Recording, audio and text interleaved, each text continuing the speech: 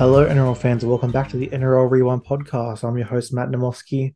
Welcome to another off-season pod going solo on this one. I think through the off-season, anything that I think about and think is an interesting topic, I'm just going to quickly jump on the mic for 5 minutes and speak it out because, as we all go for our, try and get through our cardio sessions, or we're on the train, in the car, we're listening to a podcast, something just gets you thinking. And obviously Bill Simmons for me is the guy I always listen to as the podfather, and he always, starts some of his podcasts with those open 5-10 minute monologues of what's on his mind. And one caught my attention. I was kind of going through doing some research for some other pods, and I realized the 2020 Rookie of the Year was Harry Grant. It was Harry Grant in a Tigers jersey, and it got me thinking. That loan deal where Harry Grant went to the Tigers for that 1 year and had to return the next year. What if Harry Grant signed with the Tigers, and what if the Tigers were able to manipulate that to be similar to soccer with the loan with the option to buy? What if the Tigers were able to sign Harry Grant, and how different would the league be? I've got 5 different scenarios. This is why I think it's a very good what if. It's 5 different high profile scenarios that is now affected by Harry Grant being at the Tigers. So let's talk it through. First of all, let's start with the Tigers, because obviously in this scenario, they get Harry Grant. How much better does that Tigers team be with Harry Grant at hooker giving the dummy half service?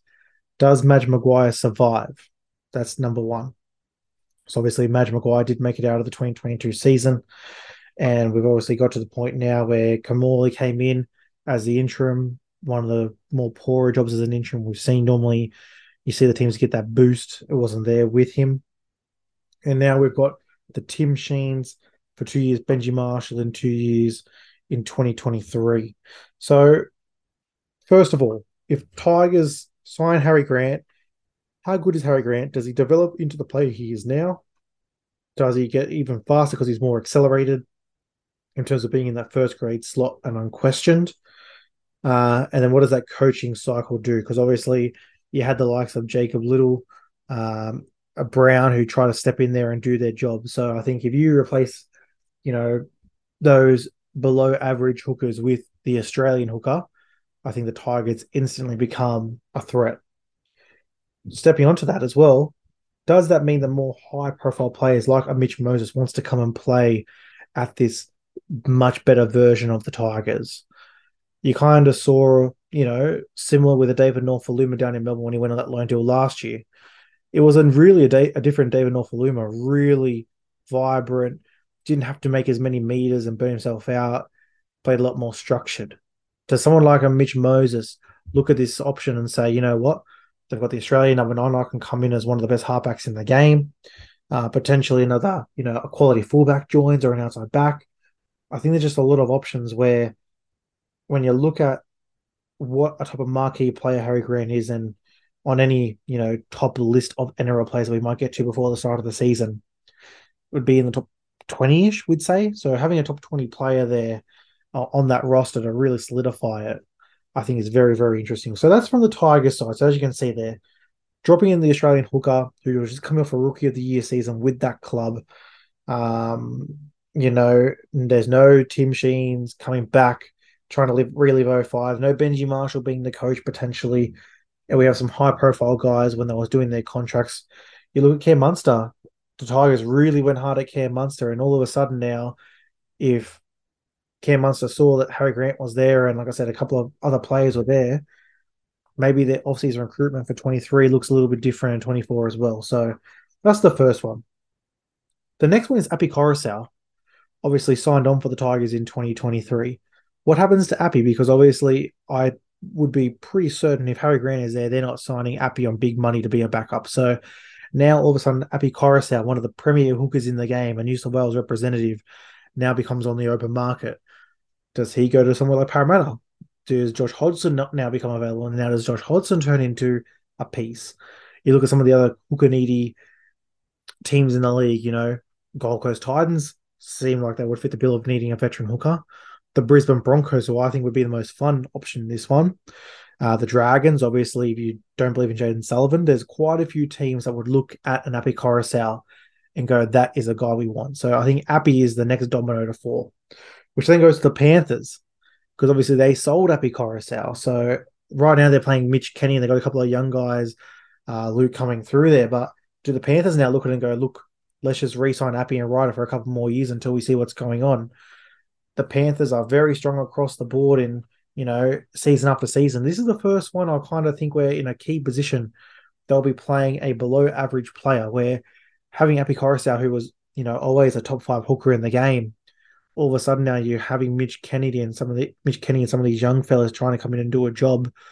Again, if let's say Appy goes to the Eels, does Josh Hodgson turn up on this team now? It's quite an interesting what if, because I think the hooker options would be slightly different if Appy Coruscant didn't sign really early. There could have been quite a few ways that the Panthers went around filling that slot. Two more here. The Cheese, Brandon Smith, is a very, very big winner in this because he gets to stay at Melbourne as the number 9, the unquestioned number 9. Obviously, they were playing the 9 and 13 jerseys, trying to, bring Cheese in that 13 role. And he has said, he needs to gain a good 5 to 10 kilos to make that work with the physical nature of playing 13 versus number 9. It brought him off the impact of the bench, obviously signed with the Roosters because of that, and kind of got put in Craig Bellamy's doghouse and didn't get really used the same way for the rest of the season. If Brandon Smith was an impact player for the whole 2022 season, did the Storm go a bit further than what they do? If he doesn't sign for the Roosters, what do the Roosters do? Because they obviously let Sam Verrill go to the Titans. They've signed Jake Turpin, but other than that, there's not really an option at 9. So does Appy Coruscant end up there? Does Josh Hodgson end up there? Again, this is all stemming from Harry Grant not being at the Tigers, where, again, he won a Rookie of the Year campaign, was the spark for that team. That team wasn't great. I think they finished 11th that season, 7 wins, but you just saw the impact when he was on the field. He was really the fair force. And obviously, we did touch on it. If Cheese doesn't go, it stays at the Storm, what happens to the Roosters? Because I think heading into the 2023 season, they are the very sexy pick to make a deep finals push. And I think it is because having Cheese, the New Zealand number 9, in that hooker slot. If they don't have him, where do they go? Because I don't think they're going to be down for another season. Really, after Jake Friend, they haven't been able to find that guy. They thought Sam Verrills could be that guy. They did trial Ben Marshall, obviously, just due to injury risk. Having Terps there now, it's going to be very, very interesting to see what would have happened there if old Uncle Nick and Trent Robinson needed to find another solution. But again, guys, it's a short one, but I'm really interested. I think in sport especially, and I think the NRL is getting up there as well, where the what if scenarios I think are always a little bit more interesting than what happened. Obviously, we know that the Panthers, the 2-time defending champions, the Roosters a couple of years before that, 2-time defending champions. Sometimes it's the moves that don't or do happen that really cause a domino effect. And I think this is one where the Tigers, with the roster they have now, the way that they shred some of those really bad contracts 5 years ago, and they've been trying to morph themselves into this team. And, when you look at it, it's a nice team on paper, just hasn't got that quality to finish it. Harry Grant, and then I think you really would have got a half to follow Harry Grant, like a Moses or a Munster, to really take that big offer, that big money offer. You think when Adokar was about to leave the Storm, the Tigers were in that race again to re-sign him. I just find it that all you need is this one thing to happen. And it was that close. He was already wearing the jersey. He already won Rookie of the Year. I know that was a deal that was predicated on them going back, but, I find that, you look at the deal between the Panthers and the Tigers this year with Charlie Staines and Tyrone Peachy swapping, and that is a permanent deal. If this was permanent, if they gave up something else in that deal, you look at someone like, I'm not sure if Alex Twal would have got over the edge, but Alex Twal, when he was, in really, really good form, that would have made them bite, even someone like, a David Norfoluma. Yeah, David Norfoluma is one of your best try scorers in club history, but the chance to get a young Harry Grant, he was injury affected that season as well. Let's not forget he had, I think it was an MCL or a knee injury there.